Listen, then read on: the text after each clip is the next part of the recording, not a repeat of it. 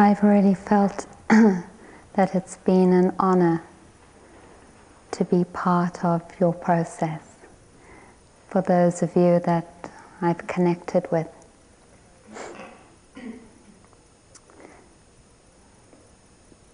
It's really very touching and deeply inspiring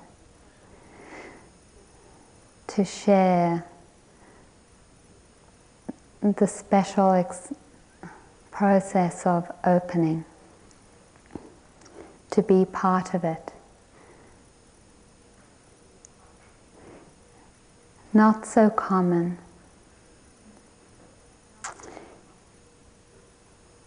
Often when we're in the middle of it, or even at the end,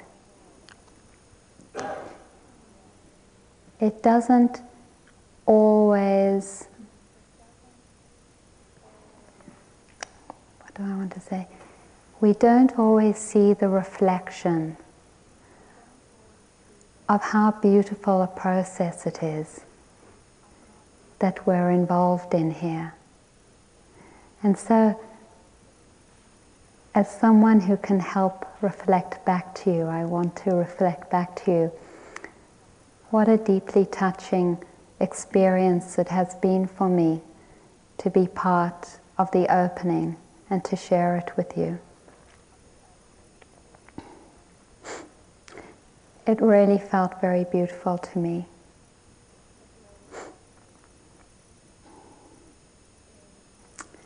Thank you.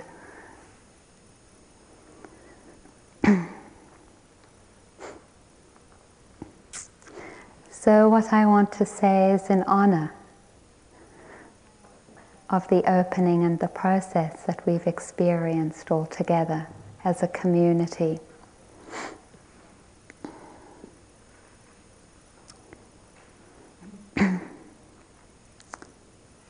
And to make a dedication and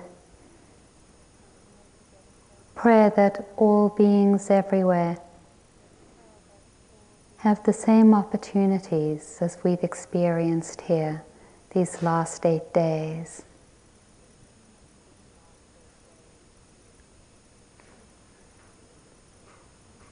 To come to touch themselves.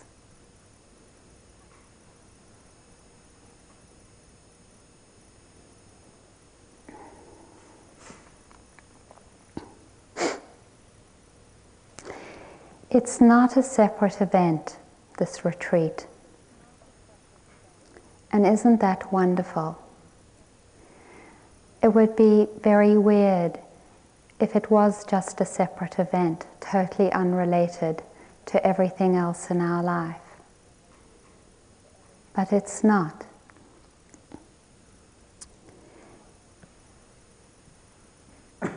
I've talked a lot when I've talked about opening to that place of understanding and intuition that we call our Buddha nature.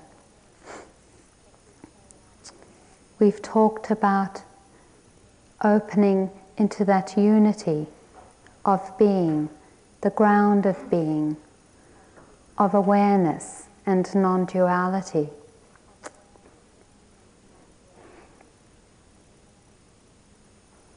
The dynamic that makes this possible, the dynamic that connects this retreat with the rest of our lives, is the dynamic, the universal dynamic called karma. Karma is one of the most beautiful blessings that we experience. Think of how totally chaotic and incomprehensible this world would be if there was no relationship between cause and effect. But there is. There are relationships between cause and effect. We can put the kettle on the stove and turn on the stove and the kettle gets hot. It would be very weird if sometimes it didn't. It would be very strange if we ate food and weren't able to absorb it.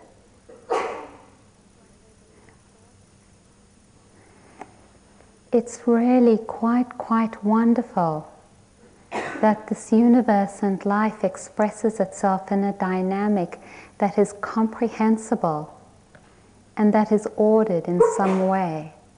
That really it is meaningful.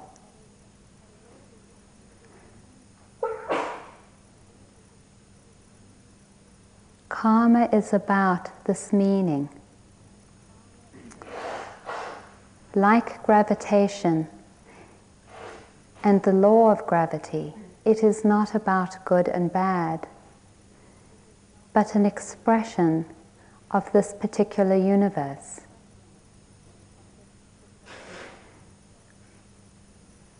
Gravitational pull happens to every object, to all matter in this universe. All matter in this universe experiences the law of karma as well. Karma is about action and result, particularly intentional action and result, through speech, through body, and through mind.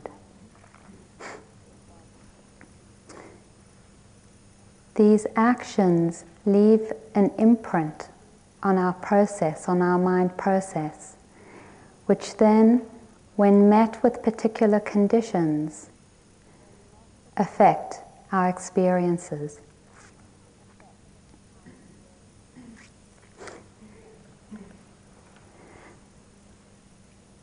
How wonderful that actually what we do has an effect, that we will experience the repercussions of our actions, our intentional actions. It's not like religions in which there is a God that makes a judgment of good and bad, of righteousness and evil from above. It is really about our empowerment and the fact that we can control, we can nurture ourselves, our lives, our relationships, the societies we live in such a way as to create happiness for ourselves or suffering for ourselves.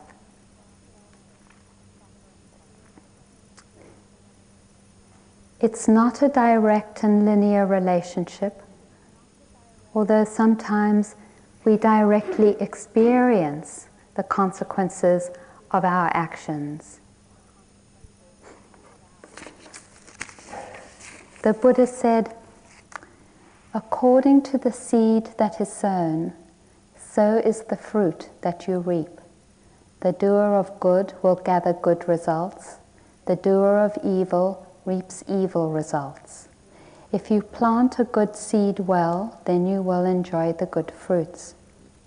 And in the Dhammapada, whether it was good or bad, the power of any action once performed is never lost.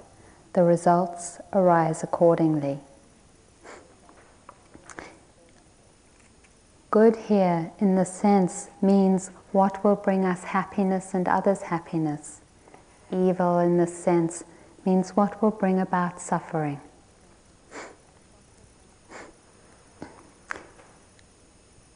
It's also about small is beautiful. It's not about the big things only, but about all things. All things, all actions, all thoughts, all speech actually brings about some kind of result. What a gift we're given.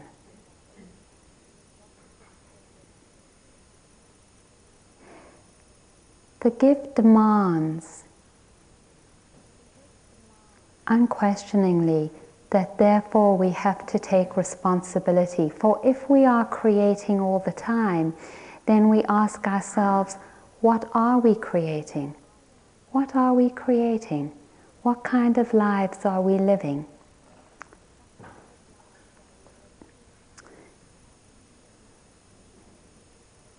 Often we can't see the results of our actions. Often they're obscured.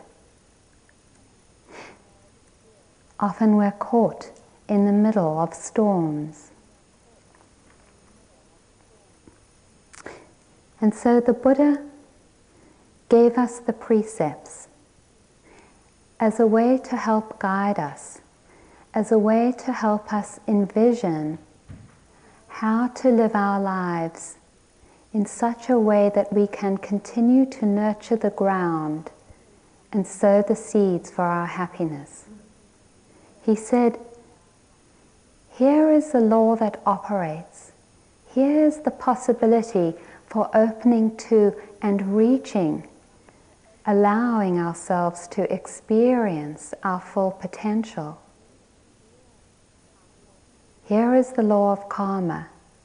And now, here is some structures, here are some guidelines to help you in your visioning process of how this can come about. Some of that we've been talking about, contained in right understanding. We've been talking about the hindrances that might obscure this understanding from us. We've talked about self-doubt. We've talked about the 3 characteristics. We've talked a lot about mindfulness. And we've also talked about the precepts.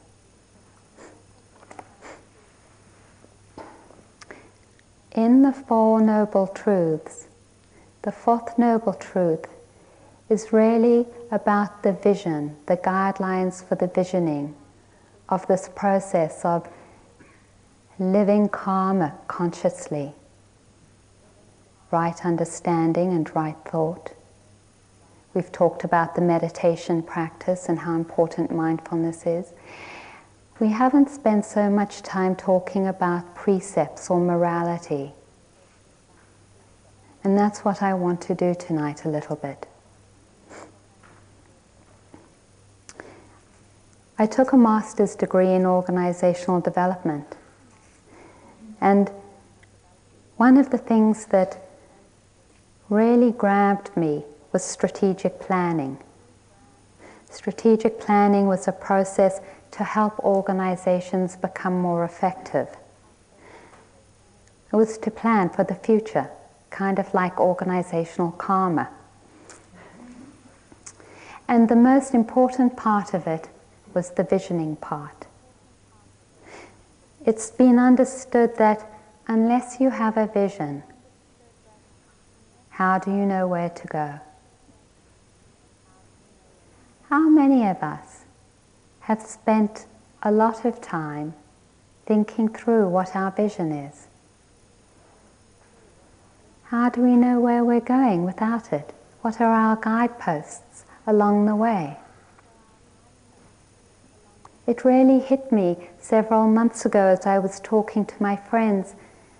Wow, I really haven't spent a lot of time reconnecting and really fleshing out a little bit what my vision is. It sort of seemed a little hodgepodge, a little bit from some of my early Marxist days, some from my feminist days, some from the Dharma, and sort of scattered, and there certainly was some sense, but it wasn't terribly coherent. And we talked about it as a group and decided we would do a visioning process with ourselves, that we would spend a week really thinking through what our vision is for ourselves, our families, and our culture. It was really a wonderful process. It was a really wonderful process. And it definitely streamlined the energy. It helped clear and clarify my intentions and my actions and what I wanted to manifest. So those working in organizational development say, you have to have a vision. to know where you're going to go. And you also have to have the means to get there.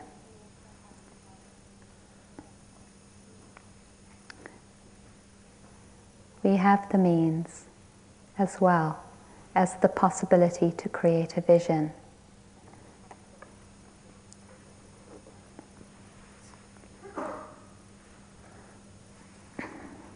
Let's make use of it,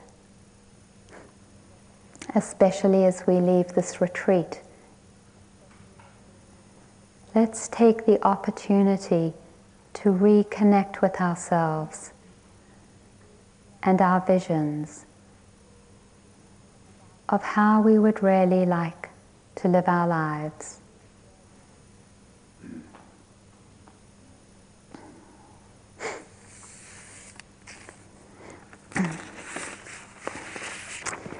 Some of the guidelines the Buddha talked about were in the 5 precepts of non-harming, not stealing, freedom from creating harm through sexuality, right speech, and refraining from abuse of intoxicants.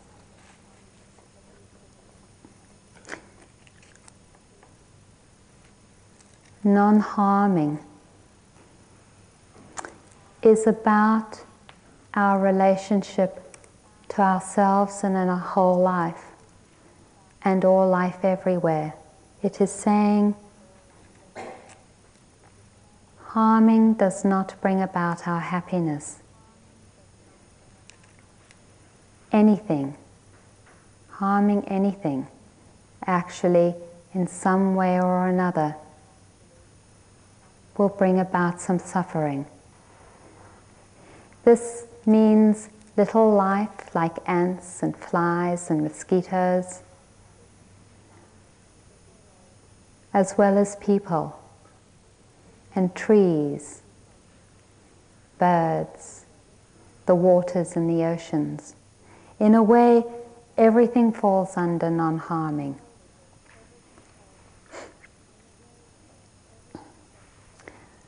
I remember on one of my first 3-month retreats, I was sitting here and there were all these flies. It was really hot. It was right at the beginning of the retreat. And I was trying to sit and I was getting angrier and angrier with the flies. There were so many in my room and they were buzzing about and landing on me all the time, and I couldn't concentrate and I just couldn't concentrate. And I remember getting one of my flip-flops and smacking one of the flies against the wall. And it was as though I had an electric shock go through my body, because I saw in the quietness that I was in the violence that I had just done to myself by killing this fly. I had had no idea of the impact that it would have on me to kill this life. It was such a wonderful experience to see it and feel it that clearly, because it's really guided me in cultivating patience with flies and mosquitoes. It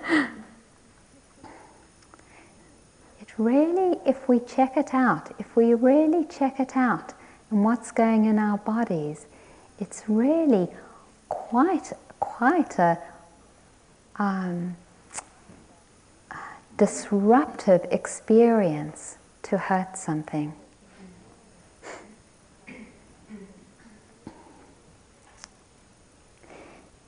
We can talk about non-harming generally, and then we can become a little more specific. And there are countless ways we can become specific. What kind of food do we put in our bodies? Are we careful about honoring our bodies as life and about putting in healthy food? Are we careful about honoring the life that is called food? Do we support chicken farms that keep chickens in small cages, chickens that never see the sun or the ground, that are fed hormones so that they're producing eggs all the time, chickens that go crazy and peck each other to death? Are we buying our eggs from supermarkets that support these organizations? Are we eating meat that comes from farms that feed cows with so many hormones, where the cows also aren't allowed to live their lives properly?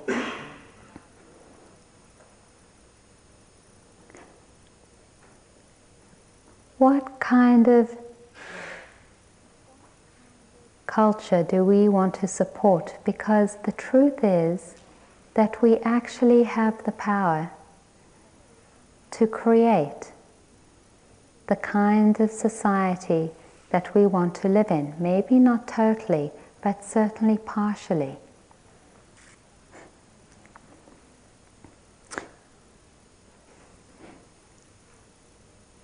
Are we unconsciously supporting the harmful dynamics of racism, of homophobia, of sexism? Tremendous, tremendous harming goes on.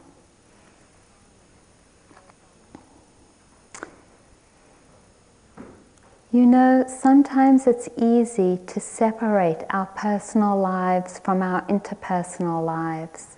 And sometimes it's easy to separate our interpersonal lives from our social lives. But each one of us living here lives our life personally.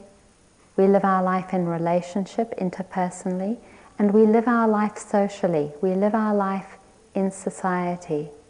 And we create relationships on all three levels.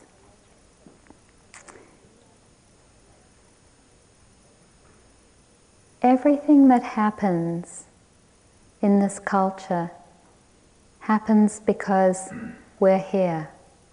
It's all connected. And so when we start to live our lives in accordance with non-harming, then we're asked to challenge these dynamics within ourselves.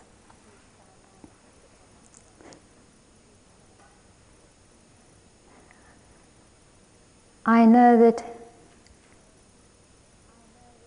in many ways, living my life as a lesbian has been a tremendous blessing. It has brought me tremendous, tremendous joy.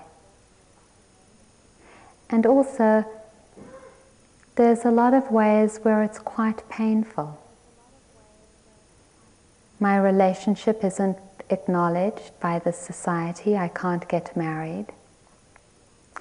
In most states of America, I have no civil rights, no laws that protect me from discrimination in employment, in housing, or in health, or in any other area of life. In some laws, in some states rather, it is against the law for me to love another woman, and I'm imprisoned. Often I don't have custody of my children, and often I'm subject to quite a lot of violence.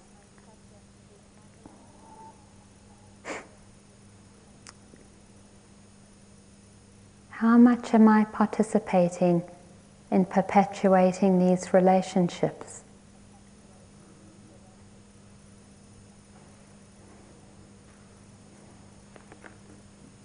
It's not about guilt, because guilt says I'm powerless. It's about looking at how I create happiness for myself and for other beings, and where I'm actually participating, albeit unknowingly, in maintaining harmful relationships in this society.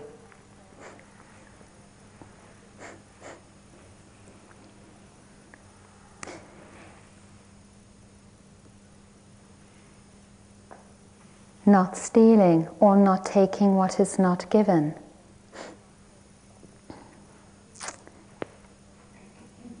Again, can I become conscious of the ways that I live my life and the choices I make? Do I sometimes drive my car alone when I could share it? Because I want that kind of independence, when I know how sacred and special fuel is. We killed, as Jack said the other night, thousands and thousands of children to have the privilege to drive the amount we drive. How am I using public transportation? What is my relationship to energy? What is my relationship to water? When I wash my dishes, do I keep the water faucet on, flowing, while I wash and rinse, and still have it flowing while I pick up the next plate? Am I damming up the last of the wild rivers?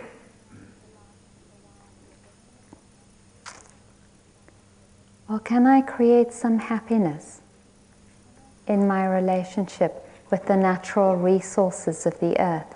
Am I taking the time and trouble to recycle plastic bags when it's so irritating to wash them? Or putting brown paper bags in my car so then when I shop, I can take them in with me.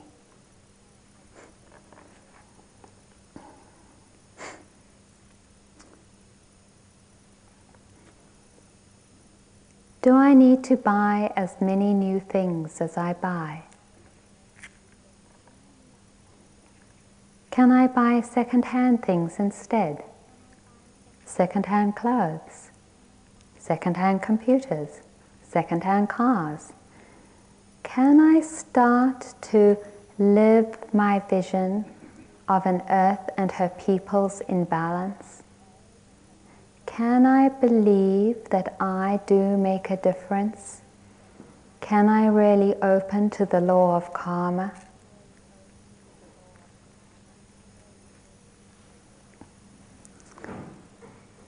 What about sexuality? That's a big one. Tremendous, tremendous amount of energy in this culture centers around sexuality. It is held as the place where we can reach our deepest happiness. It is the answer to all our problems if we believe the Hollywood movies. It is the drug that'll take us to nirvana. Sexuality. How are we relating to our sexuality? Are we really open to it as a sacred relationship? Are we really allowing ourselves to experience the erotic as a way to come to the beauty and emptiness of our being in relationship, either with ourselves or with our partners? Or are we using it as a drug? Are we objectifying it and using it as power over to meet our own needs?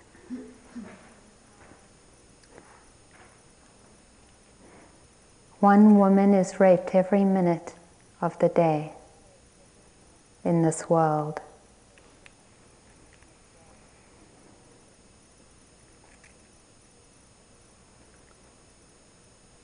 How are we relating to sexuality? Are we caught in the belief that we have fallen in love, that we are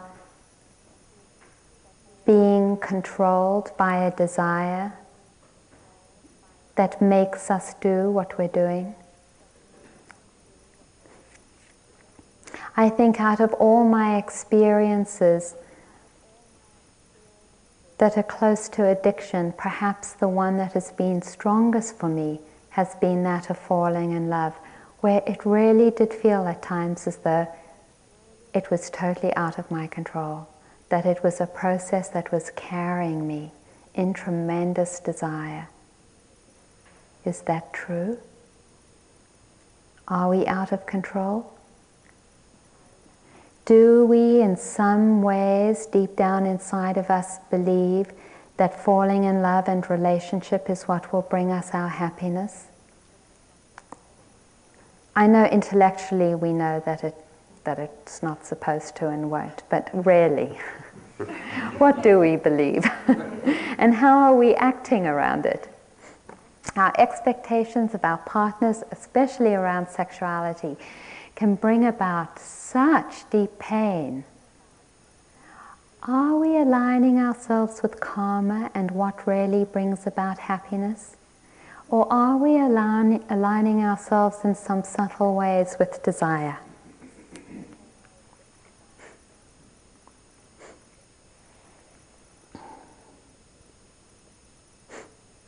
Speech is another one.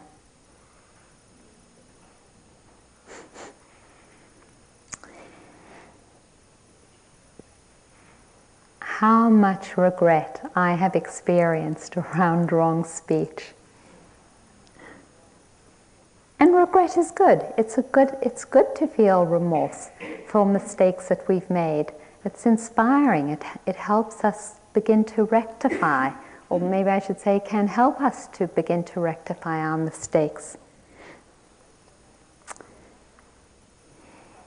It is so easy to lose our alignment with karma and our vision of harmony and peace when we're talking. How many times do we get lost in blame, in thinking that the fault is the other person and that is why we're angry? And we start our conversations with you. You did this, you said that. I'm feeling lousy because you.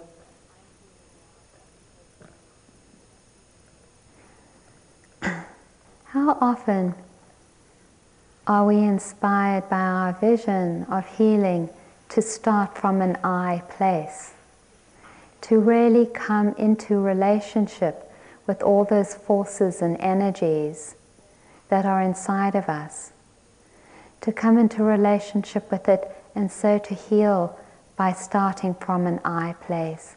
I am feeling, I think, this is what I need right now.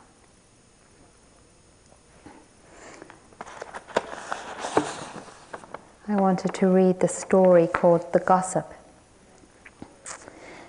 There was once in a small village a man who was a terrible gossip.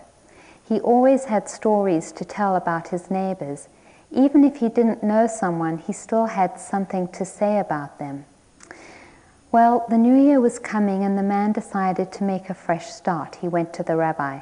Rabbi, he said, I feel bad about the gossip and the rumors I've spread. I really want to make amends. Please tell me what to do to atone. The rabbi thought for a minute and then he said, I'll tell you what you must do in order to put right the damage you've done, but you must follow my directions exactly. No questions. Do you understand? I promise, Rabbi. I promise I'll do just what you say. Good, said the rabbi. Now go to the market and buy a fresh chicken. Then bring it here to me as fast as you can. But mind, warned the rabbi, that you pluck it absolutely clean. Not a single feather must remain. Well, the man could not imagine what the rabbi wanted with the chicken, but he'd promised not to ask questions, so off he went as fast as his legs could carry him. He got to the market, purchased the best chicken he could find, and started running back to the rabbi's house, plucking off the feathers as he ran. Furiously, he plucked until he got to the rabbi's door. Not a single feather was left. Out of breath, the man handed the chicken over to the rabbi, who turned it over and over until he was satisfied. Then he turned to the man and said, Now bring me all the feathers. But Rabbi, gasped the man, How could I do such a thing? The wind must have carried those feathers so far. I could never find them all. That's true, said the rabbi, and that's how it is with gossip. One rumor flies to many corners, and how could you retrieve? Better not to speak gossip in the first place. And he sent the man to apologize to his neighbors and to repent.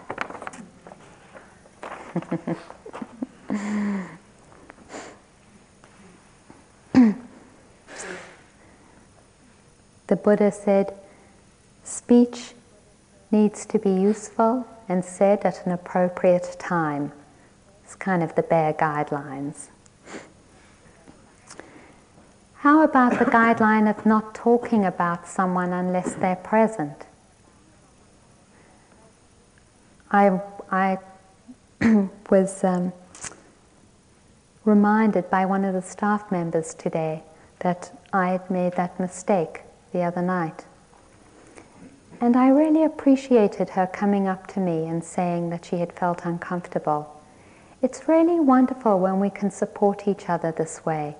You know, to say things that we know aren't quite supportive in bringing about harmony, and to support each other to keep in alignment with this. Not saying negative things that are useless. Are we actually disempowering people by saying negative things about them when it's not really being helpful, it's not being useful?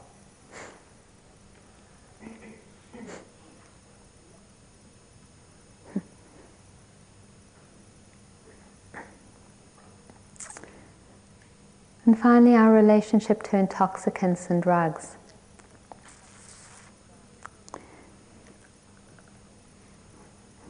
Intoxicants cloud our minds.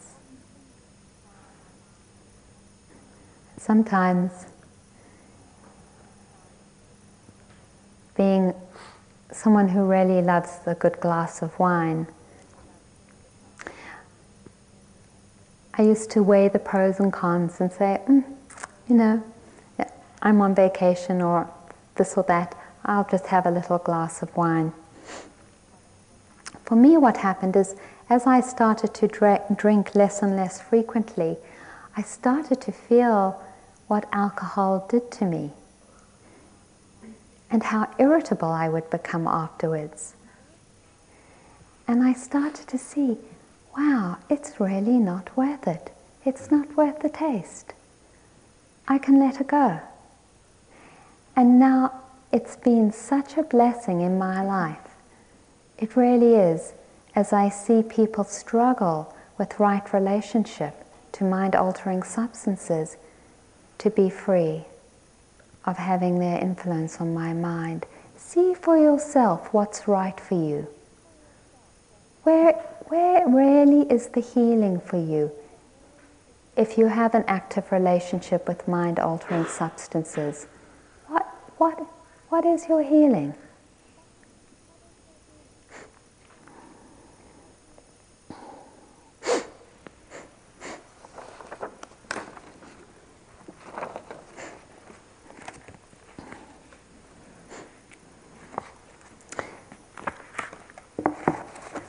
One other thing the Buddha talks about quite a lot is dana and generosity, and what a wonderful impact it has on our life.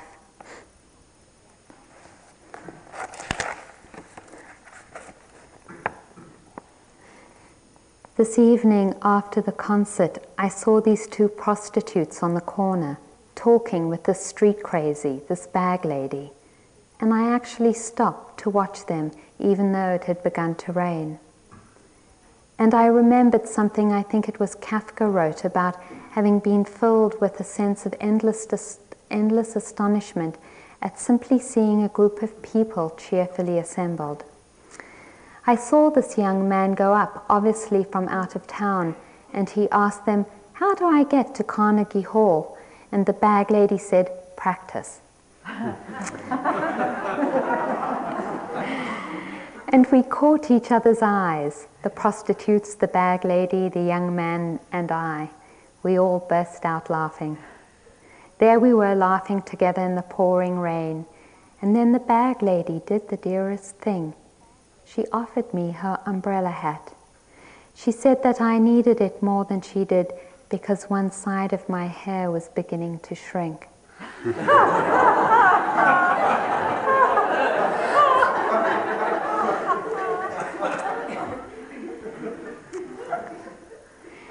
And Lonnie, I did the strangest thing. I took it. Giving and receiving. There's such beauty in it. One of the major dynamics in creating this vision of healing and wholeness for ourselves. The mechanism that enables all this to take place, this healing, the seeing, of course, is to be present, is to be mindful. It's why we're here on retreat. And that's the connection. This retreat is not separate from what we do when we leave here. It's about it. It's about taking the time to bring about the process of being present so that we can begin to create our vision. We can begin to see more carefully those actions that bring about healing, happiness, and those actions that bring about suffering. This retreat is central to our lives and our hope for healing.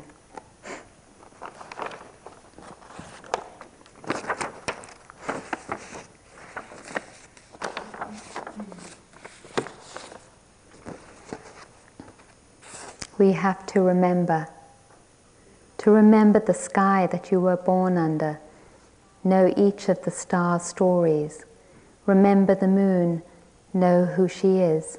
I met her in a bar in Iowa City.